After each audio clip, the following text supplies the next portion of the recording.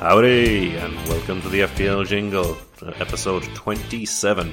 This time we'll be discussing the heat up for the playoff positions in our fantasy league. We'll have our new section once again with the 3 bankers and 1 spicy boy.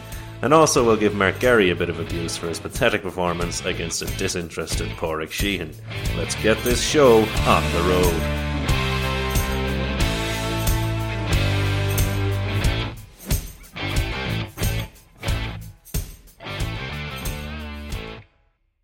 On the show this time, I have 3 analysts, professionals at the job. Actually, a proper professional at the job this time.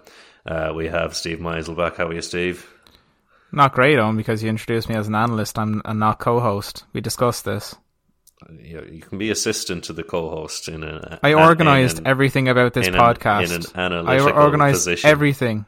The amount of disrespect I get on this podcast is unbelievable. Would you want it any other way? Yeah, I would. I'd like respect. Don't think so. I have a less annoyed Stephen Lyons. Hey, I can be disgruntled if I want to be, but I'm glad to be back. Is this going to be abuse for the whole show? I'll just be trying to rein you in. Not for the Steve's first... together strong. As thick as Steve's. Not for the first time, maybe for a third or fourth time, we have like an actual sports analyst or data analyst, Tig Flynn. How are you, Tig? A very generous description of the job that I'm currently doing, but I'm pretty good, thank you. How are you, Owen? Away off in the Netherlands. Oh, fantastic. What did I have? I had Gaelic football started back up again. Not my favourite sports, but I do enjoy the social side of it. So we were training for that. Who cares? We're not talking about GA right now. GA is not in this sphere of things. What we're talking about is Stephen Meisel getting abuse and a lack of respect, because that's this podcast in its entirety. And it's well deserved. If anyone met him, they'd be aware that Steve is well deserving of regular abuse and. Is this a roast? It could be a roast. Yeah. Am I on here just to get roasted, against my will? And welcome, it's Comedy Central coming here live to you from the Glenside in Limerick. Owen's actually paying myself and Thomas's rent here. We're literal sleeper agents. We've been going soft these first few weeks, but the abuse is coming. The abuse may be coming. My only request is no Amy Schumer, because I saw her on the one where she made fun of the guy from Jackass, saying he should have been the one that died, and that went down about as well as a wet fart. So please, not her. The two, Steve and Thomas, there picking up some dirt for me to just to reveal on the show and just embarrass Steve. And I'm surprised you need more dirt on. We've known each other for a while now. You probably collected enough. We worked together, for fuck's sake. And he doesn't even need any more ammo, because he's got me here to gloat and lord my wonderful, wonderful weekend over you. So, lovely segue, Tig. Thanks for that. Thank you. I know. So Tig, you got a 39 to 35 point win over a poor Stephen Meisel, but no surprise, I suppose. Tig, how did you get on? It kind of wasn't a surprise as the weekend went ahead, and it's really vindicating the point that I think I've mentioned myself in my appearances in the past on this podcast, that it's all about defense this year in fantasy. It can go well with individual players having a great week, but what won me this week was the fact that I got 4 clean sheets out of 5 defenders. That's without the bonus points and with the inconsistencies of some teams, and in particular this week with no Arsenal, Liverpool or Chelsea players getting involved, and no Man United scores, and only 1 City goal. The defense came up big for me for sure. And I even messaged Stephen, I think it was late Saturday, where I said, I think I have it in the bag, forgetting that he had both Cornet and James Maddison in the week. And I was far too cocky. Well, it worked out for you. Yeah, 4 clean sheets, as you say, and then all blanks outside of it. But on a low scoring week, that was enough. Steve, you were pretty shit. Why was that? I was not shit on. My score would have been good enough to beat about, I think, at least half the league, if not more. I think it was 11 when I counted. I was the second highest scorer in the whole week. I came up against the second highest scorer in the week, and also it was only 4 points in the difference, and the difference was that St. Maximin didn't play for me, and then Cornet didn't play one of the 2 games he had in the double game week. Steve Lyons, do you want to cover your match? I'm kind of bored.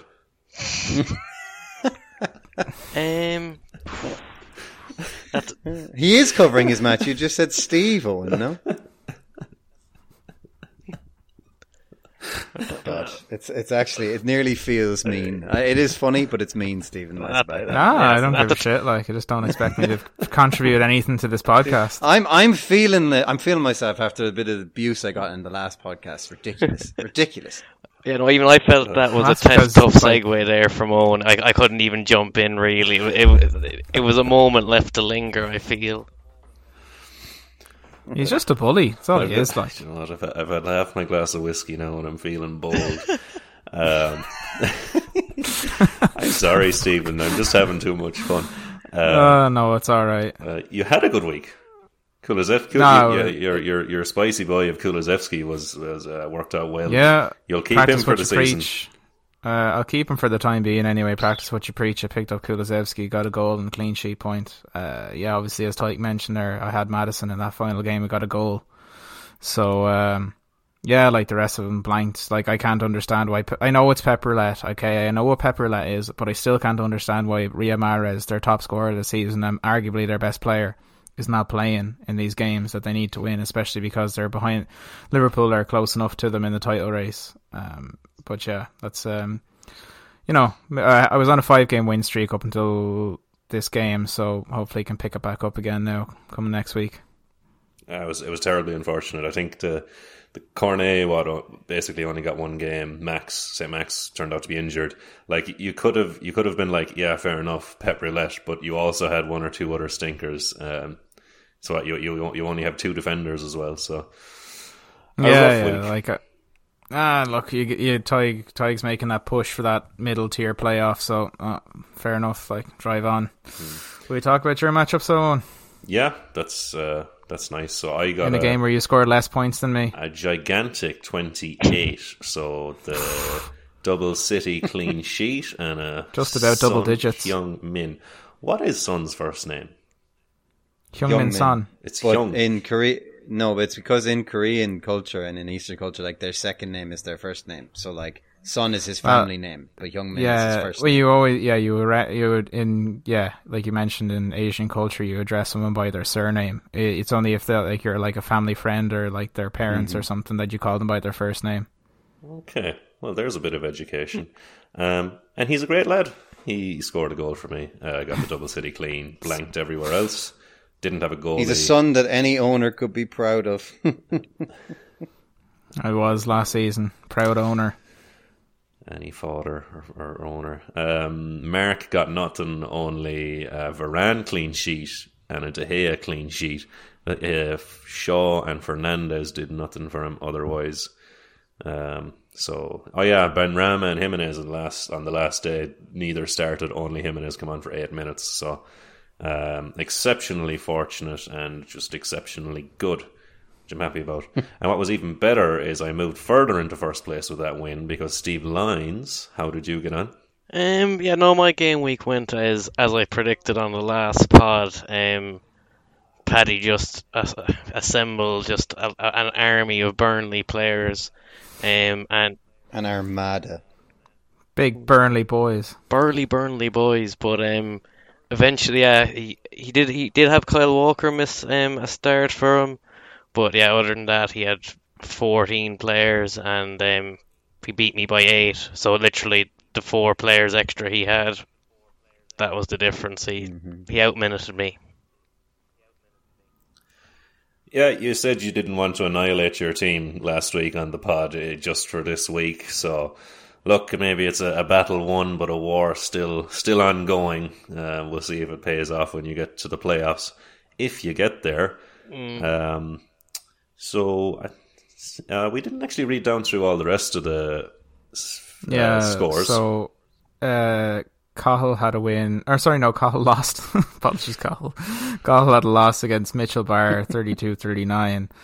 Connell had a win over Thomas, 37-25. Mark Gary had a draw against Porrick Sheehan, 26-all. Let's jump in on that for a second. Yeah, I was wondering. Bastard. That man's a bastard. Let's get not only did I banished him to the Shadow Realm last week, and then he has the audacity to come back and get a draw against Porrick Sheehan when he had absolutely no right doing it. And I called it a loss at the top of the pod, and I'm not sure if a draw is worse. He grabbed a draw from the jaws of victory there, because he was a good while. You could. I was about to say. You take the lead there, Ty. Yeah, because Eric. No, he threw it away. I was going to join in and agree with you. He deserves all of the shame on his name that he gets, because I still don't really understand how he's at the top half of the table. It just makes no sense. Do you know what's a sin? Well, is that Mark hasn't been on the pod. We need to get him on, get him nice and abused, get it over with. get out the good whipping cane. But like, just to dive into it for a second there, Eric Peters came off for Porrick on the 59th minute in their game against Leicester. Had he stayed on for 1 minute longer, Porrick would have won by a single point. Goes to show you how lucky Mark was. Also, Saint-Maximin didn't play for Porrick either. Like, there's just a bunch of stuff. Obviously, Mark had Kyle Walker not play, but yeah, it's just not good. Yeah, you can continue down through the scores there, Steve. You didn't finish it. Yeah, Tyke wanted to jump in there, and rightly so. 34-24 was a score between Owen Dillon and Andy Harrington in a battle at the bottom. Obviously, we talked about Steve's loss to Paddy. Ray had a loss to Connor Skean, 36-46. And then John had a win over Gary, 32-27. So at the moment, that leaves the table, like you mentioned, Owen, earlier. You're in first on 61 points. Steve is on second on 56, but it's far from certain there, because Paddy's in third on 54 and I'm in fourth on 53. So depending on how results might go this weekend, he might be surpassed by myself and Paddy. For the first time in a very long time. Yeah. Any thoughts, Steve? I've had a tough run the last few weeks, but I feel I've had kind of players missing from the squad with kind of blanks here and there, but kind of we're assembling the Avengers now for this playoff run. I have a lot of 6-pointers against those in the playoff hunt. Fucking come at me, boys. Yeah, well, when you say assemble the Avengers, you actually pulled off a trade earlier today, actually. Keep going with the table first. We'll come to the trade and the controversy. All right, fair enough. So, I thought it was a decent segue anyway. Keep him in line, Tig. He's fucking... No. He's getting out of hand now, Steve. Directly afterwards you can. What is going on? In my own home. Literally my own home. With your own property as well. Will you do the Stephen, will you do the table? Will you do the maths? Mark is in 6th on 49, Coles in 7th on 46, Porrick in 8th on 46, Tiggs in 9th on 43, Connor's in 10th on 43, John is in 11th on 40, Mitchell is in 12th on 39, Mark Clossy is in 13th on 34, Thomas is in 14th on 33, Owen Dillon is on 15th on 20, Gary is in 16th on 18 points. Andy is in 17th on 18 points. And then Ray, Team Auto Draft, rounds us out at the bottom of the table on 16 points. So that's the table as it stands now. And I understand, Tig, now that we've gone through the league, now you want to talk about the trade that went on. You have the permission. Yeah, you can go ahead there. Analyst. Oh, do I? Yeah. All right, sound. Yeah, no problem. A snip by Steve Lyons, I reckon.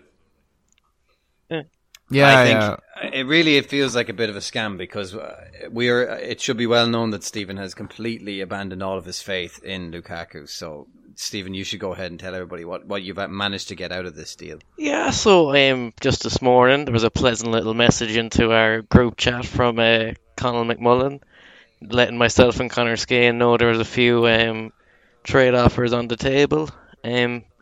So naturally I went to my Fantrax app and delighted to see I'd been offered a deal for Lukaku, who was going to be getting the chop to free agency anyway. And I got a lovely little Portuguese man named Bernardo Silva. So it's a different asset. Do I want to keep him? Maybe not. Am I glad to be gone of Lukaku? Hell yeah, fuck that guy. For the listeners that don't know how Fantrax works, in the regular FPL app you're not able to trade midfielders for strikers, but in the Fantrax app you can. It obviously makes your team illegal, but you can just sort that out with waivers and free agent signings. So that's why the trade was able to happen there. Obviously Bernardo Silva being a midfielder and Lukaku being a forward.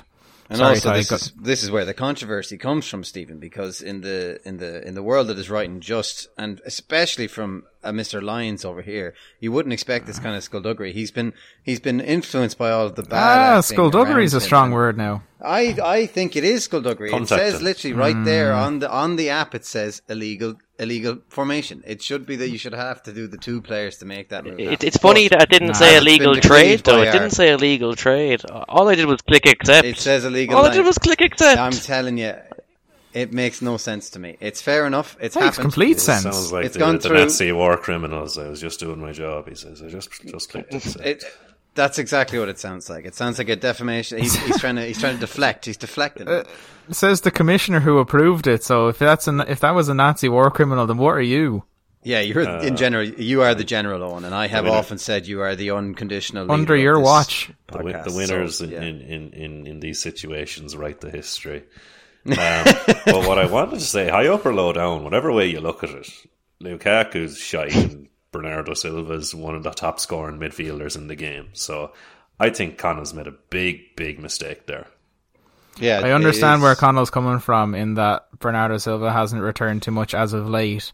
And like if you look at Chelsea's fixtures, they're all like green. They're all matches they should absolutely be winning. And like I can understand that he needs to make some sort of push for the playoffs here. So I can understand why he's done it. It might well be short-term interest in Conor McMullen in another segue that he's actually looking to get some sort of new players and new blood in for a very big fixture for him coming up this week. Podcast hosts, there is what's happening this week coming up. No, do you want to own or will I? No. Hosts. Mike, just do it. You're taking over, man. You found that lovely little segue there. Just run with it. He really is like. I feel like I genuinely feel like I'm being kicked out of my own pod. Like this is. You should be kicked out. Also, please pack your things. Sorry, what was that? Settle now. You're getting out of hand. What we'll look at is the projected fixtures ease schedule that Stephen you've put together for us, you big nerd. Here's me making content for the listeners. What a fucking loser I am, huh? What abuse I should get for this, huh? For organising the podcast. Yeah, pure nerd talk. Giving it the old college try, and this is what I get, huh? But what's interesting is the playoff position battle is getting shit hot right now because you do have 8 teams in the hunt. So it was interesting to take a look at who has the easiest running. So maybe we'll start from easiest and go to toughest, or maybe we'll discuss our own run-ins each. Like I am pretty safe. I have 3 hard games against Steve Lyons, Cahill and Paddy, but I'd be looking at handy wins against Andy and Owen. And even if I just got those 2, I'd probably be safe enough. But I should be picking up at least 1 or 2 results from Thomas, Connor, and just Thomas and Connor is the other 2. So yeah, I think if I get 3 results in the remaining 7 fixtures, I'm probably safe, and it looks okay for me. So how does it look for the other 2 in the top 8? For Steve, he's you might even talk about it, Steve. You've got one of the toughest matchups of anyone. Yeah, really. It's fairly fucking bleak when you think of it. So I've Ray this week, so hopefully can pick back a win there after my poor form. But then I noticed Ray is Timo Werner for a double game week. This might be spicy.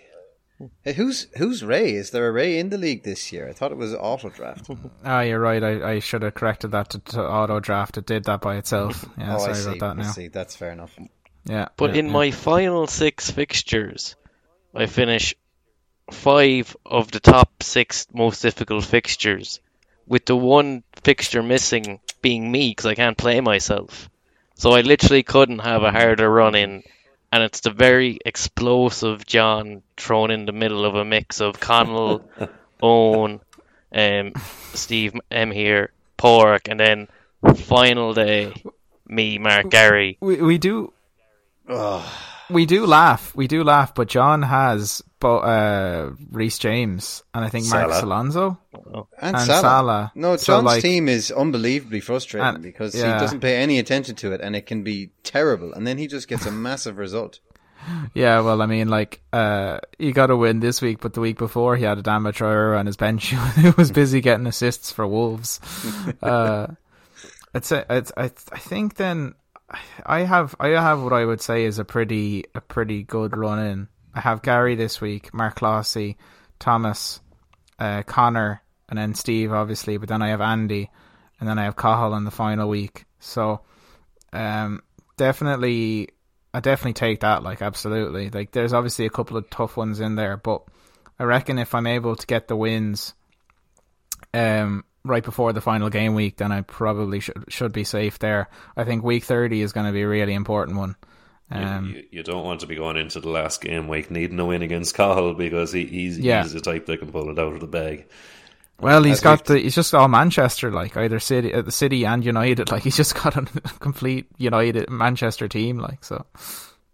I have to say, of all the people in the league this year, I obviously feel worst for myself. I put that out there onto the airwaves first. But apart from me, Thomas has had just an abysmal year. It's been so unfortunate for him. When you look at the actual stats of it, he's not badly scoring, but he just gets beaten every week by having faced quite a high score. I hope he plays again next year because he deserves some kind He has of the highest scored against, does he? Third highest. highest. Owen Dillon and Gary have the highest points against, but when you consider the fact that but when you take then it is Thomas and then yourself, Tyke, and then me. Well, that's good. Only 5 points difference between me and you, Tyke, so I don't want to hear your belly aching. Excuse me, there's only 115 or so between our points scored. So, yeah, in my favour. I've outscored you. Revisionist. Oh, look at Steve with his statistics. Nerd. Yeah. But anyway, to answer your question, I think the person who has the easiest run in might be. Would it be Porrick? That's Porrick, yeah. Yeah, it's definitely Porrick. Gary, and Mark, Thomas, Andy. It's killer for me. I hate it because I've been trying to just catch onto Porrick's coattails for probably 5 weeks now, and he keeps just getting the wins in weeks that I get a loss or a draw, and he's got me this weekend, and it's a huge 6-pointer depending on that middle of the pack race. Definitely. So yeah, it'll be interesting to see on, like you said, it's going to be a great run in terms of who gets to the playoffs. Yeah, and then the game week 34, you've got myself versus Paddy, Steve Lyons versus Mark, and Steve M. You're playing Cahill. So they're all kind of playoff, but they will be playoff position 6-pointers. So game week 34, I'm looking forward to. But this week, game week 28, we also have the Cup semi-final. So the remaining teams in that were Mark Gary, deserver of abuse, Conal McMullen, who's just made an awful trade, Paddy, who's Paddy, and none other than Owen Dillon, who sees himself in 15th at the moment. The magic of the Cup. He's a Cup specialist. Magic of the Cup. Yeah, I'd love to see him beat Paddy now. And it's a big double this week. If he has a few Chelsea boys, he might be able to... He might be able to overcome Paddy this week. Well, I can tell you, Owen, that just because of the incident that we had earlier this week where waivers were executed by accident, and I did have to reverse a couple of his trades, so he is actively making waivers. Sorry, when I said trades, I meant waivers. So he is paying attention. He's dangerous. I'd love to see it. I'd love to see Owen getting a win there. We all would. Actually, he's not called Baddy Brennan for nothing. No, sir. That felt like a nice intro to the... Oh, sorry, Steve. I was going to say a funny side bit on that Mark Gary Connell semi-final. Mark Gary is not happy that I traded Lukaku to Connell. Not one bit. Great. Hey, Mark Gary, we all know you're listening. You deserve to face into this kind of scoring. Get over yourself. Lukaku does score against shit teams, usually. will it into existence. Lukaku's going to get 4 goals in this double game week. I sure hope not. Oh, that was a lovely intro to the pod, guys. We're going to move along. Just take a quick look at the fixtures. The lads will give us a quick rundown, and yeah, we'll just go ahead and do that. I don't know why I explained it. You'll just hear a little bit of music here, and that'll be the little bit between me talking and the bit next where I'll also be talking again. So you have that to look forward to. No, it all stays in. Rabble, rabble, rabble.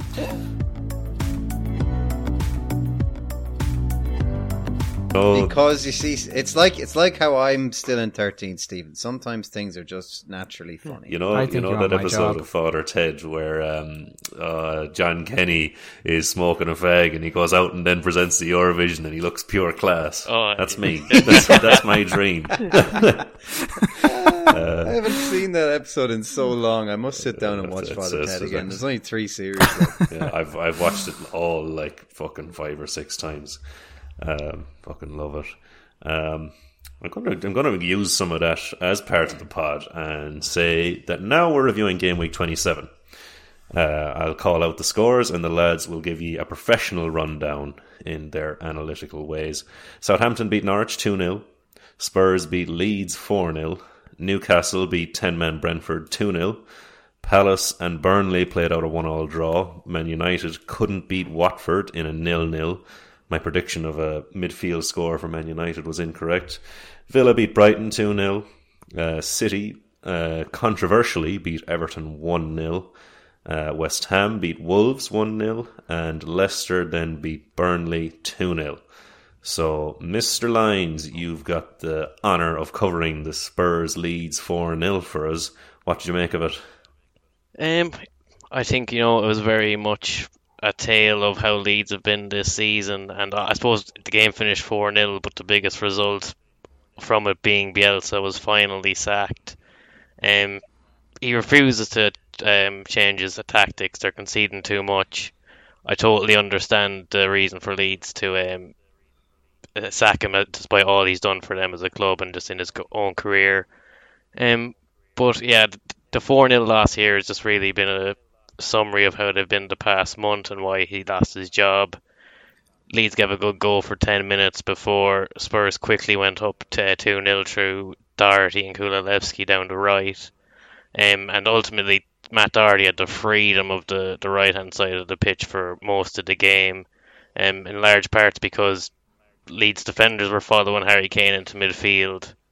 Junior Firpo followed Kulusevski into the centre-forward position when he was filling in for the space Kane vacated, and just Doherty ran riot for his time on the pitch. Some good goals from Kulusevski and Kane, and I suppose the best of the bunch was the last one where Kane hit a 50-yard deep long ball straight into the stride of Son to make it 4-0. 4-0 flattered Leeds, even though they did hit the post twice, and Dallas missed a comical open goal, really. It's what I'd be interested in is I kind of thought about this game as like Spurs are going to win, and people are going to say Spurs are good, but they probably actually aren't. What do you think of that? Yeah, it's completely 100% accurate. They lost to Middlesbrough in the FA Cup during the week, and myself and Steve were watching the extra time, and Middlesbrough absolutely outclassed Spurs for that half hour. Wasn't even close. It's ludicrous. Like Spurs they took off Ryan Sessegnon and went to a 4-2-3-1, and then the first half of extra time happened, and then they brought on Reguilon and went back to the 3 at the back in the second half of extra time, and it did nothing because the goal they conceded him was came from their left hand side immediately after kickoff. Look, exactly, yeah, almost like a FIFA kickoff goal. But Spurs are not good. Like I've been saying it over and over again, so I'm not going to keep going and sound like a broken record here. But Spurs are up and down, too inconsistent. Spurs, in many ways, Spurs are actually magical, lads. They bring in good managers and turn them to absolute dirt. It's quite an extraordinary sight to see. Mourinho was already bad when he got Spurs. there. But Conte, they managed to make Pochettino like crumble. There's something about Spurs that is magical, just in the worst possible way. It's the reverse Midas touch, isn't it? It's the Levy really touch. To finish us off here, Steve, I can't but tee up your lovely joke that you didn't mention yet. How's Kane's form? It's patched in my facial hair, Owen. Bands up and down. Fucking lovely limbs. Tig, a Man United fan, finally on the show. Like we talked about Man United so fucking much in times gone by. But we have you now. What you make of this cracker of a 0-0? Look, I honestly think this is the most disappointing season I've ever had watching Man United in 25 years because of just how poor they can be at times. In this game against Watford, they were all over them. They had 22 shots, but they only managed to get 3 on target. They had 67% of the ball. Something about how this year has panned out has really been awful to watch. I was a massive, massive hater of Louis van Gaal, and I nearly wish that we were back in those days now with just how disappointing this year has been. That is that's hyperbole because I don't actually want to be back there. But United just can't break down lesser opposition no matter what they do. It's the players on the pitch are the problem. They don't seem to apply themselves regardless of the shape that's played, what the manager is, what the opposition is. Bruno Fernandes has been like a shadow of his last year. It all comes back to one decision made that kind of stopped Man City winning the league this year, and that was buying Cristiano Ronaldo. He has not worked, and I don't even think that's a hot take anymore. He just hasn't worked in the team. If we had been playing Edison Cavani all year in the place that he has, I really think that maybe Ollie might even still have a job, because the way the team has stagnated this year has been nothing short of abysmal.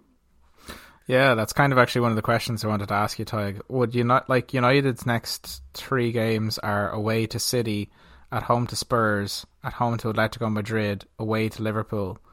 Like, would they be better off dropping Ronaldo and starting Cavani up top? I think maybe. Like, the squad shows no real sign of cohesion or like a desire to actually want to play good football. Like they're trying. And a damning indictment of the whole team is that Fred looks like a pretty decent footballer since Radnick came in, and he should not have touched a blade of grass in his career before that with Manchester United.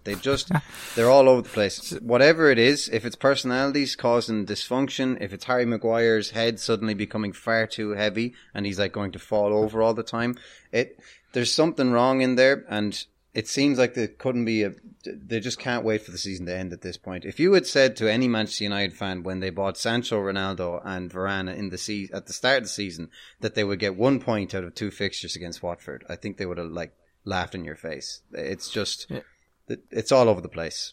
Other than that though, it's been pretty good. Other than that, it's been pretty good. Yeah. No, yeah. It's not terrible. So but what's depressing about it as well, as the United fan here, like, I'm not even the most ardent United supporter. I wouldn't be like diehard or anything, but like, it's just it's a recurring pattern every year of the same mediocrity.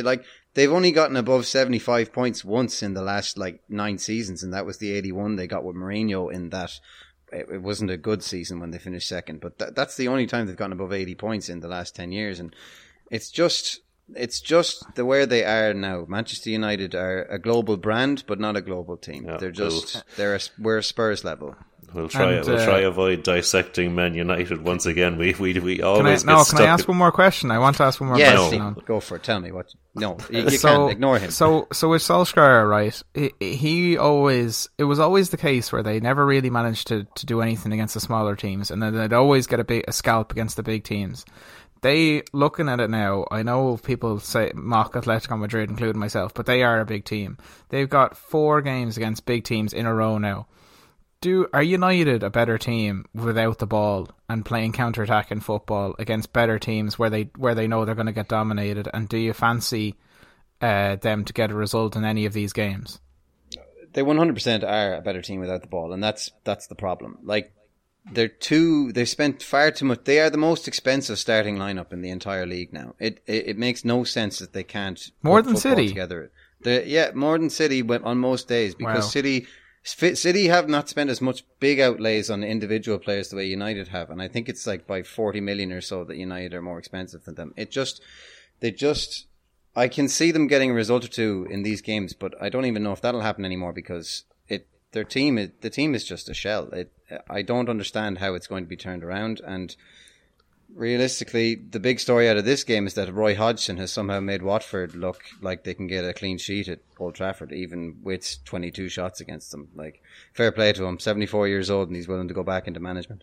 City beat Everton 1-0, and there was a controversial handball in that one, Steve. Did you get a look at this? Yeah, I did. It was a game that was overshadowed by that decision. I think if that decision had gone the right way, this would have been a 1-1 and probably a deserved result for both teams. City looked bereft of ideas in the first half. Everton were doing their best to chase them down, press them, and not give away too many opportunities in front of goal. Or if there were shots, they weren't from great angles. And the City, as we know, they don't have a centre forward, so therefore they don't really have a plan B. So they kind of just keep sticking with plan A until eventually, hopefully, something happens. They got lucky in this instance in that the ball comes in from the left hand side. Mason Holgate gets a touch on it with his toe, and then that deflects the ball right before in front of Michael Keane. He kind of whiffs it, and then Foden is able to tap it in. But they really got out of jail with this one here, because for me that Rodri handball is 100% a penalty, and I think Everton have since gotten an apology from the PGMOL or whatever they're called, the Referees Association, that they got the decision wrong. I don't understand how you can get a decision wrong when you have video assisted referee. They were looking at it for 2 minutes and they still couldn't decide that there was enough evidence to look at it as a handball, whereas anyone in the stadium could have told you it was a handball. But anyway, to get back more towards the game, Everton didn't actually do too bad. They created a few half chances. I think Richarlison had a couple of decent ones. If he was any better if he was as good as he was at scoring goals as he was getting yellow cards, he'd be doing all right, because he has more yellow cards than goals this season. But I think Everton, they'll take positives out of this game, definitely. And I think City this was one of those games where they knew they just had to get a result because Liverpool are coming hot on their heels. In terms of fantasy assets, Everton, I think maybe Anthony Gordon looks good whenever he plays. Richarlison, especially with Calvert-Lewin out, is going to be a valuable asset in a league where you're desperate for forwards. I think Mahrez is City's best player going forward. I don't understand why he doesn't play more games. They look like they needed someone like him in this game. He came on too late in the game to make an impact. And yeah, that's pretty much everything I have to say about the game at the moment anyway. A lot of positives for Everton there, and City will probably be asking themselves a few questions about why they couldn't score more. We'll move on to my new favourite segment, which is, I'm going to call it now, 3 Tips and a Spicy Boy.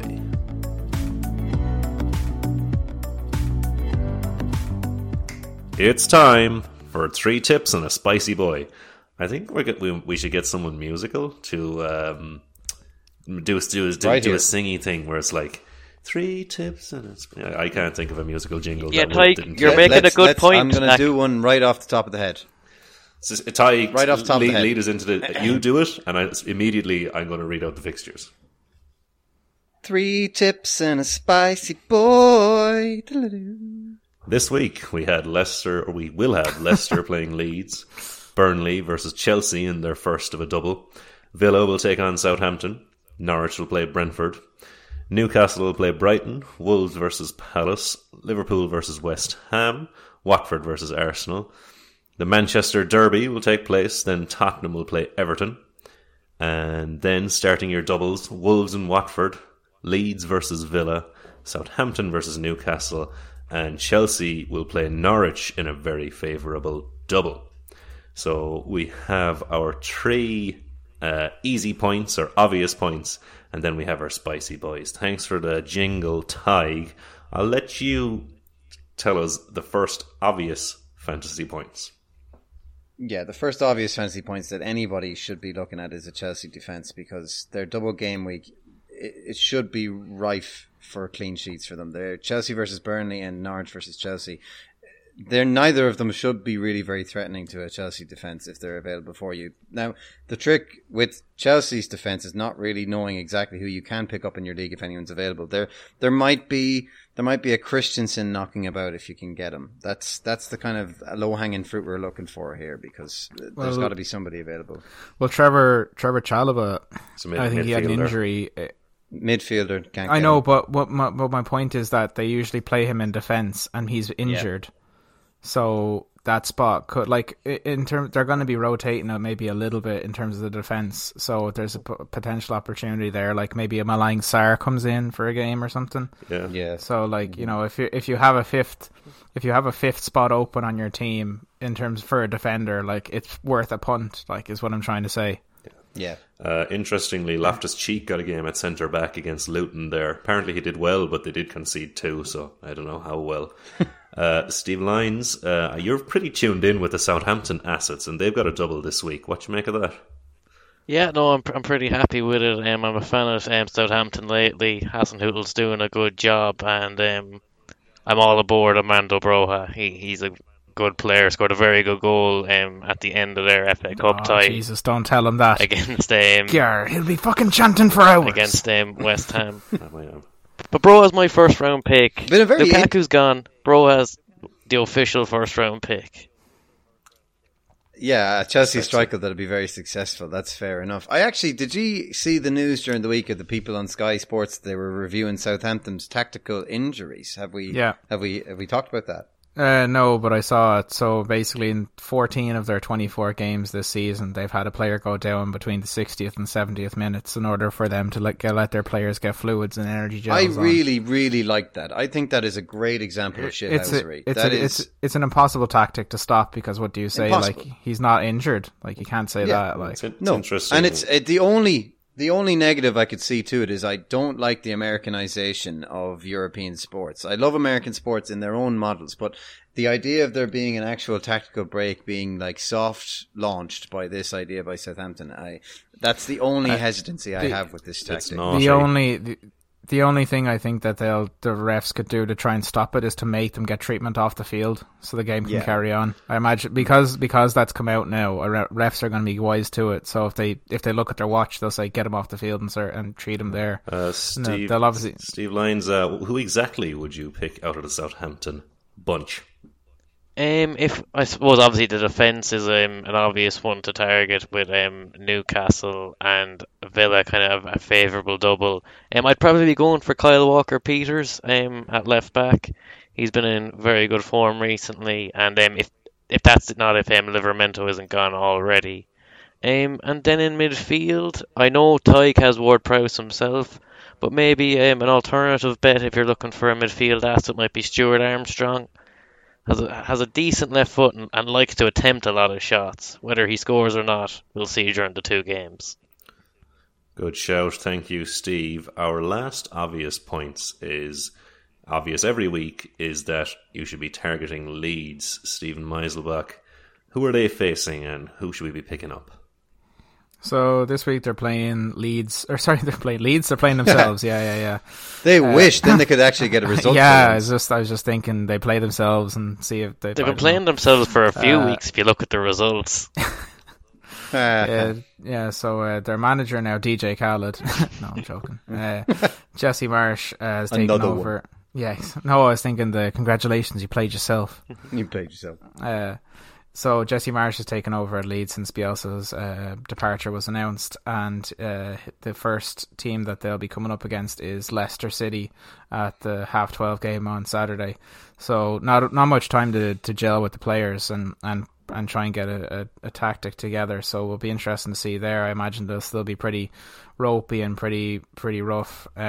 He's only got 12 games to try and keep them up as well. Not a lot of game time to do it in as well. So never never trust a 12:30 kickoff though. I'm just you never bet on it, but I mean, like Leicester haven't watched their last two games, their game against Randers in the Europa Conference League and their game against Burnley in the Premier League. James Maddison has got 3 goals in his last 2 games, and Vardy has came off the bench and got a goal and an assist against Burnley. He looks back to his absolutely flying best. Maddison looks good.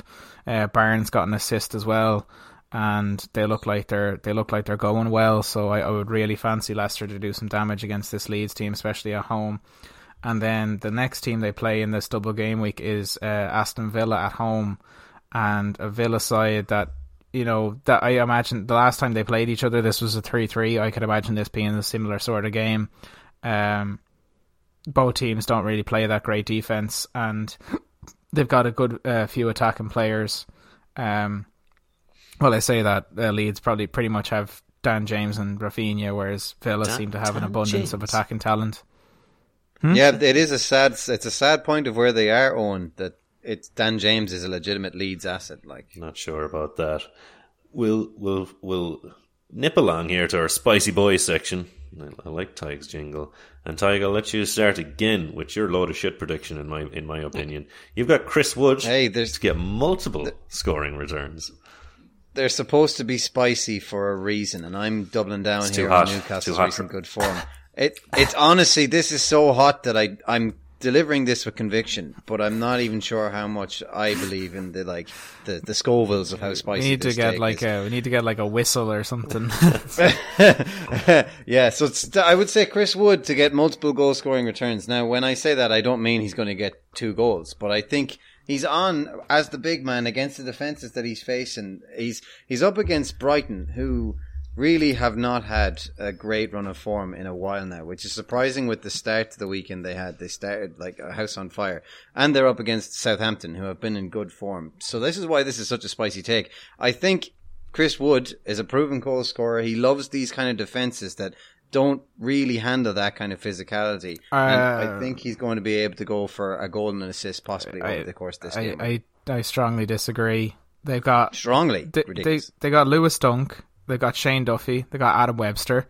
They got 3 of the most physical centre backs in the Premier League in Brighton. But they're not a physical defence. They are. They don't demonstrate that. Yeah, I don't know. Lewis Dunk is a towering defender. He's constantly in a physical battle with the centre forwards he's against.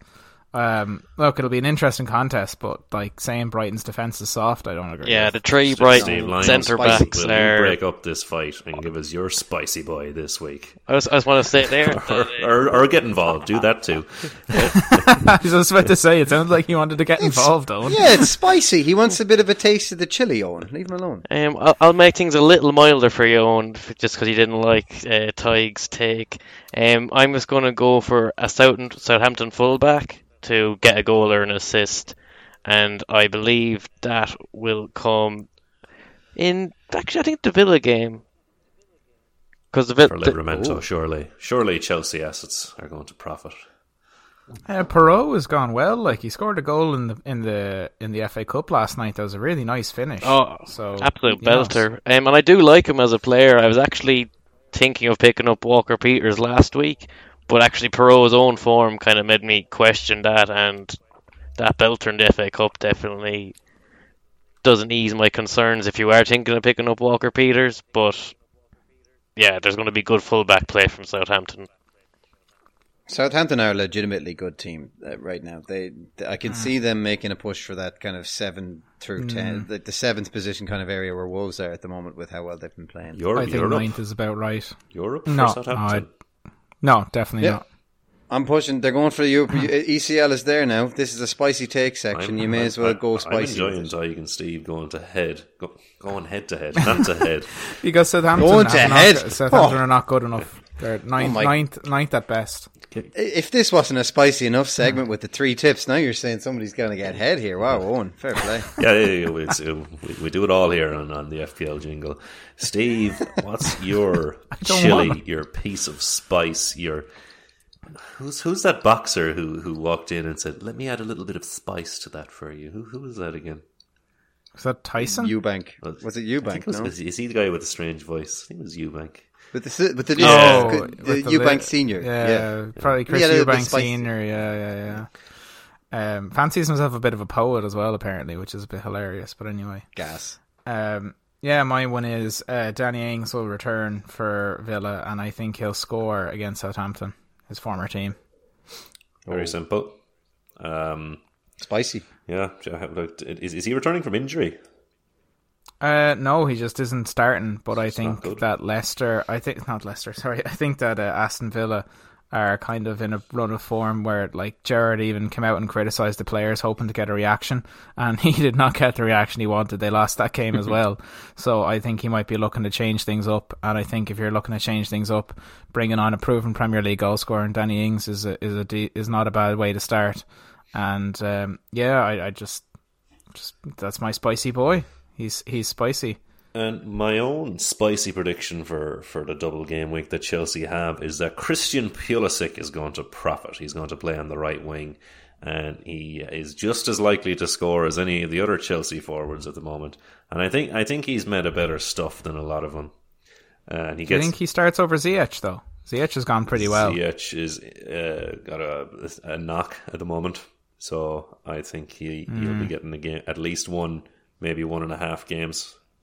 And I prefer him in an attacking sense. Like, Ziyech is great for assists, whereas Pulisic runs at defences and against can't score against though. Norwich. He looks more likely to score than a lot of other Chelsea assets, I think. He's the LeBron James of soccer, man. Did you watch the Carabao Cup final? He's not likely to score.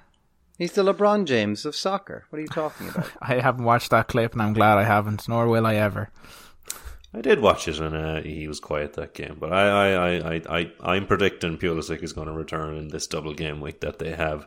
And that's going to do it for our 3 tips and a spicy boy section. Game week 28 will have Steven Meiselbach playing Gary Fowley. Andy Harrington will take on Paddy for surely an easy win. Cathal Connolly is going to play on Dillon. Conor Skehan will play Conal McMullen. I'm going to take on Thomas. John will play Mark Clohessy. Mitchell Barr is going to face Mark Gary. Surely Mitch is going to win and force Steve Meiselbach to sing a song. Pádraig Sheehan is going to take Yuan Tighe. And Steve Lyons, you have a game against Ray.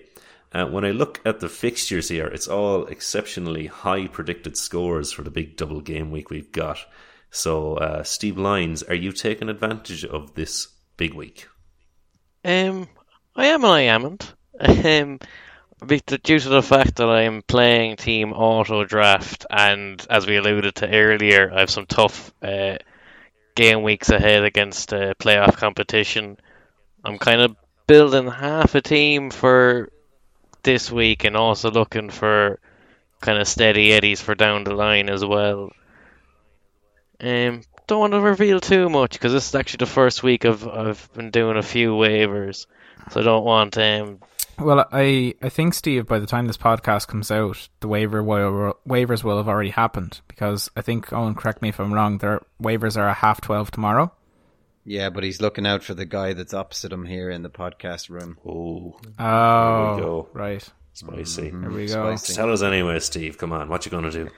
Go on. I can reveal, lads. I can reveal one thing just because I have the number one priority on waivers. I can actually feel what this is going to be. Do you want to have a party about it? Yeah, you're an absolute fucking arsehole. Yeah, bringing in Jamie Vardy. That's a lot of the reason why I was kind of so willing to give Lukaku the chop. Other than that, I can't reveal too much. You're welcome for that bit of intel, Tighe. I saved you a waiver. I legitimately knew it was happening. I'm so fucking angry because I left it a week late to bring Vardy back, and she got a goal and an assist, and that was it. I was like, nah, he's gone if I don't have number one waiver. God damn it. Thanks. So, Steve, you've a lot of Chelsea. You've a lot of Chelsea players for their doubles. You've got the Leeds doubles with Rafinha. Luca Dean has a double. You probably have a lot of players this week. Well, actually, currently I have 0 because I have an illegal lineup. Yeah, that won't work out. It's I could solve that problem for you, Stephen. If you, we could organize a trade where I give you somebody good, and you might be tempted in leaving that certain waiver that's just been discussed on some live negotiating on the FPL. You can't do collusion on air, Tyke. It's the worst way to do it. Yeah, it's evidence of collusion. Isn't that how collusion works? I often find the best way to cheat is to do it in front of everyone, so that way everyone knows. Hidden in plain sight. Exactly. What were we to do? But watch. Are you confident, Steve? You surely are playing Ray Foley. Yeah, I should. Trent Alexander-Arnold's my only worry, but even a single game week against West Ham, it should be a fairly easy smacking onto bigger and better things in the future, tougher games. And how do you look for game week 28, Tig? I'm up against Porg, and this is a key battle down around here in mid-table because, as we've been discussing a couple of times, and how spicy the playoff run is, how close it is. This is a real 6-pointer here. If I win, it brings me up onto the exact same amount of points as Porg, and it puts me in with a decent fist of actually getting into these playoffs and staying around. I've been on a quiet run of form, but if I lose, I likely fall behind Connor Skean. So I'm not confident because Porg's team has Mane and Salah, but what's great about his team is that he's pretty much entirely invested in Liverpool doing well, because I think he has a Liverpool defender too. I'm nervous. I'll put it that way. I think you did a great job of describing mid-table there, Tyg. If I win, I go up. If I lose, I go down. Yeah, I did. You broke it into simple terms, but it's that cutthroat down around here. You don't know about that up in your lofty first and second places where you're never going to fall out of. Very infuriating. Thanks for the well wishes. And I'd like to win to go up. It's just looking at Paddy Brennan being in third place with his awful team that just makes me so angry. Ridiculous. Boo this awful man. Boo this man. Tough talk from you, Tig. Nervous. Nervous is the overriding feeling I'm getting from you. It's a 6-week playoff run. This is crunch time. I'm nervous. My team has had a nice bit of form, but past experience with fantasy tells me this is where I crater. Steve M is going to need a near perfect run, I think, to keep his playoff hopes alive. And how is that going to go this week? I wouldn't say playoff hopes. I would say top 4 hopes. That's the same thing. Well, I mean, I appreciate you feigning interest on and pretending that you care when you really don't. But for the listeners out there, I'll go through my team anyway. For people who watch football. All right, don't bother. I'll talk about my team. We can skip this bit. Yeah, go ahead. I don't give a shit. Do what you want. Steve is... Don't you dare. Hey, don't you let Stephen Meiselbach have his confidence eroded like that. Stephen, you tell us about that. I don't give a shit what I think. Throwing the ties out of the cot now. He's upset now. Ty, you've upset him. I have. I've just done too well here. He's nervous. Steve Lyons, just leave him alone, will you? Tig's actually downstairs ready to bully Steve off the pod as well. It's a real nightmare scenario. Nightmare. Have you any good players at all, Stephen, or are you just going to lose? No, they're all shite. You're going to fall out of the playoffs. I actually got rid of all my players and brought in like homeless people. I'm not in your team. In a show of solidarity. Show of solidarity with. I am not also homeless. That's the solidarity bit. No, look, I'll be playing my lads like Salah, Mahrez, Maddison, Kulusevski, Robertson, Thiago Silva, Cancelo, Ramsdale get a run out. I have a couple of waivers that I want to do. One of them is going to be Vardy in for Cornet, so he'll start. And I have a couple of others I might want to do with an eye towards this week, but also with the coming weeks. So yeah, without giving too much else away, that's more or less my team for the moment. Cards close to his chest and toys out of the cot. That's Stephen Meiselbach's team for game week 28.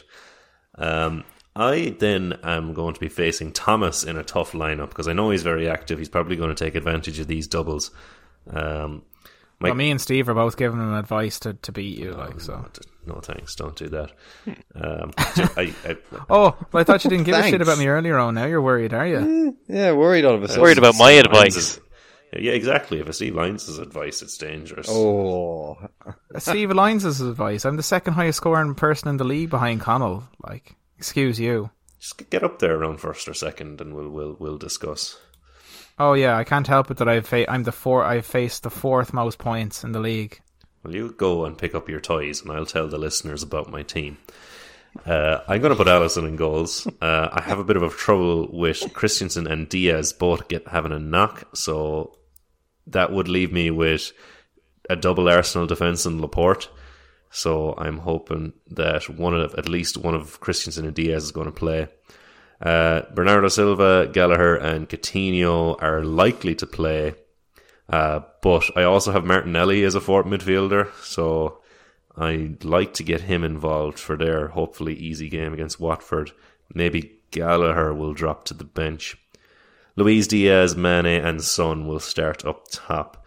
I've looked hard at waivers and I'm just very attached to all my players at the moment, so I don't know who I'd drop. Maybe Christensen with his trip to Barcelona, almost secured. But it's going to be a tough game against Thomas. I'm not very confident because I feel like he's going to pick up a nice few doublers and I'll just get around 30 to 40 points and he'll beat me. So that wouldn't be nice. Any bits of advice for me, guys? You've been getting 30 to 40 points all season anyway, and it seems to have worked out well for you, so don't worry about it. If you look at my points, you'll see I'm third highest or somewhere around there. Tig. No, ridiculous lies. You're skating by. There's no skill being put in by you at all. And I'm the biggest supporter of you, our fair leader, and yet, no, not there for me this year. Third highest scorer. I've been having a great time. I'll give each of you a turn to give us closing statements for the pod, starting with Stephen Lyons. I hope you lose. Go Thomas. Fuck you. The editor will cut that. Tig? No, he won't. Look, it's been a very enjoyable year of fantasy this year. It's been ultra competitive in every league except for the waivers that somehow Mark Gary and Paddy Brennan keep getting success out of. But I'm excited for this playoff push. I hope everybody has a good time in playing the game because it really is thrilling right now. It's spicy out. Steve? Steve's together strong. Boo you, go Thomas. Steve's together strong, Owen alone weak. This is very nice. If you, the listener, want to get in touch with us on the FPL Jingle, you can do so at our Discord, which will be linked in the podcast description. You can also get updates on when episodes are uploaded through the Discord or on our Twitter, which is at the FPL Jingle. And you can see the league itself. There's a link to the league in the podcast description. Tig, I'll put you on the spot. Will you sing us a song to end? Goodbye, goodbye, good friends, goodbye. Ooh, 'cause now it's time to go. Beautiful. Woo. Yeah, there you go.